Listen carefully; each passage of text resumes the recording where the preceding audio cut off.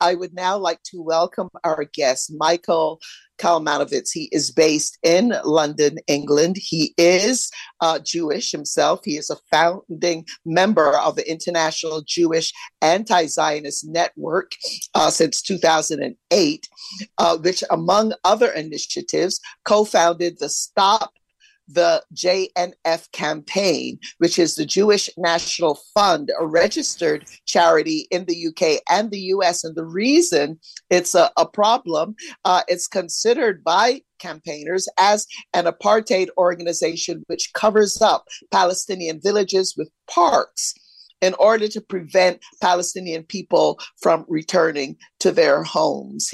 Michael is also the dad of two children. Michael, he is also with Payday Men's Network, by the way, which works with the Global Women's Strike. Michael, welcome.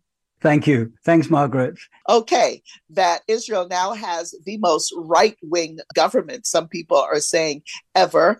Netanyahu, the prime minister, presented a 6-point list of measures that are pretty damning, a number of punitive measures for Palestinians.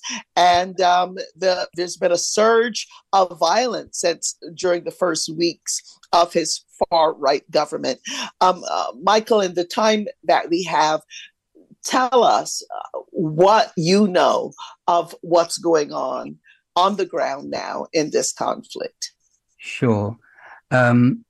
Well, first of all, to say that this new Israeli government is a coalition of the ultra-nationalist Jewish power and religious Zionism parties.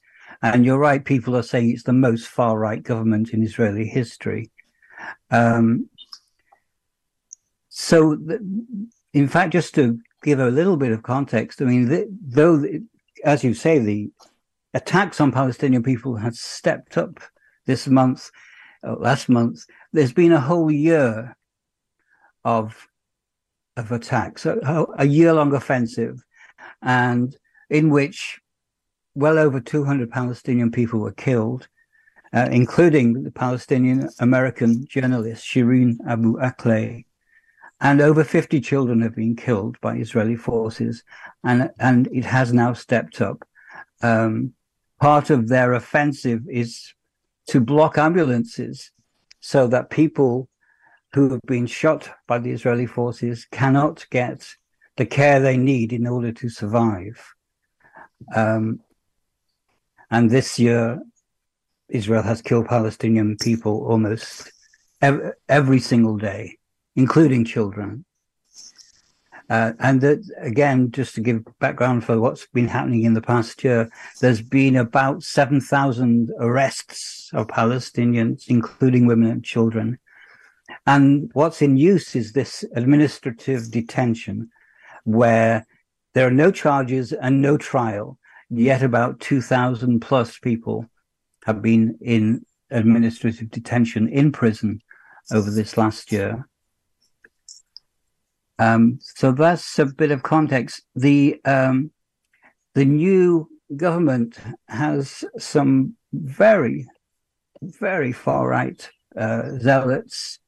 The name that keeps coming up, Ben Gvir, has called for the destroying of the Al-Aqsa Mosque and the rebuilding of the temple. That's the most provocative thing. The new diaspora affairs minister has said this conflict won't be solved until Palestinian national identity ceases to exist. This sounds so much like a call for genocide. And one of the new MPs, Zvika Fogel, has said, or members of the Knesset, MKs, sorry, if it is to be an Israeli mother crying or 1,000 Palestinian mothers crying, then 1,000 Palestinian mothers will cry. We are too merciful. It's time for us to stop being so. What they're saying and what they're doing is just so outrageous. People everywhere now recognize it's apartheid, and some of us are clearly saying it's genocide. Yeah, and Michael, a couple of notable things here in the media. The Los Angeles Times actually has an op-ed that says that yesterday that said Palestinians in Israel have new cause to fear for their future. Given the escalation of violence, and the Guardian. There's an editorial in The Guardian talking about the risk of a third intifada. And in fact, some people have said the intifada is already underway. And then just overnight, I suppose, Israel launched air raids on Gaza, they claim, after rocket fire. But we also see that residents of Israeli settlements, these illegal settlements against international law, they have also been going in and just attacking Palestinians. Michael, just... Yes. Your thoughts on this, Michael? We've got like about 3 minutes left in this segment. Michael. Okay. Well, actually, what I do want to say is that the Palestinians are resisting this level of repression, and the context is because the occupation is illegal. It is not illegal to resist the oppression, the occupation itself, and there is growing armed resistance, particularly in Nablus and Jenin, and there are new armed resistance groups that have grown just recently. The Lion's Den is probably one of the better known ones, but there's brigades in Jenin and Nablus. The Palestinian Authority are trying to bribe militants in order for them not to be resistors. And the prisoners are planning a mass strike for freedom. So that's in the offing as well. And internationally, various things are happening in support of Palestine. The President Lula of Brazil, one of the first things he did as president was to fire Brazil's ambassador to Israel.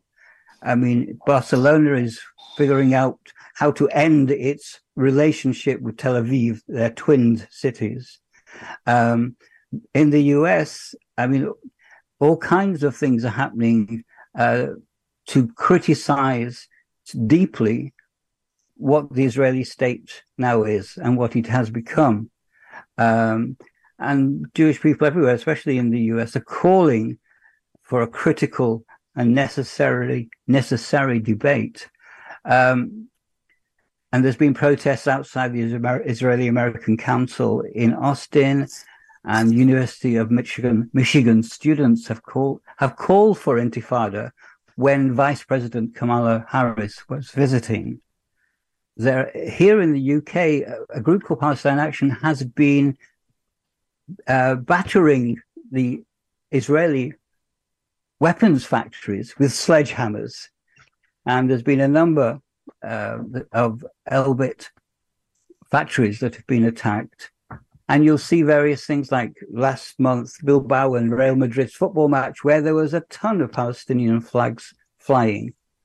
Yeah. So, and you don't get to hear about this because the mainstream press, by and large, wants you not to know what Palestine is doing, and probably is afraid they'll be accused of anti-Semitism if they tell you the truth.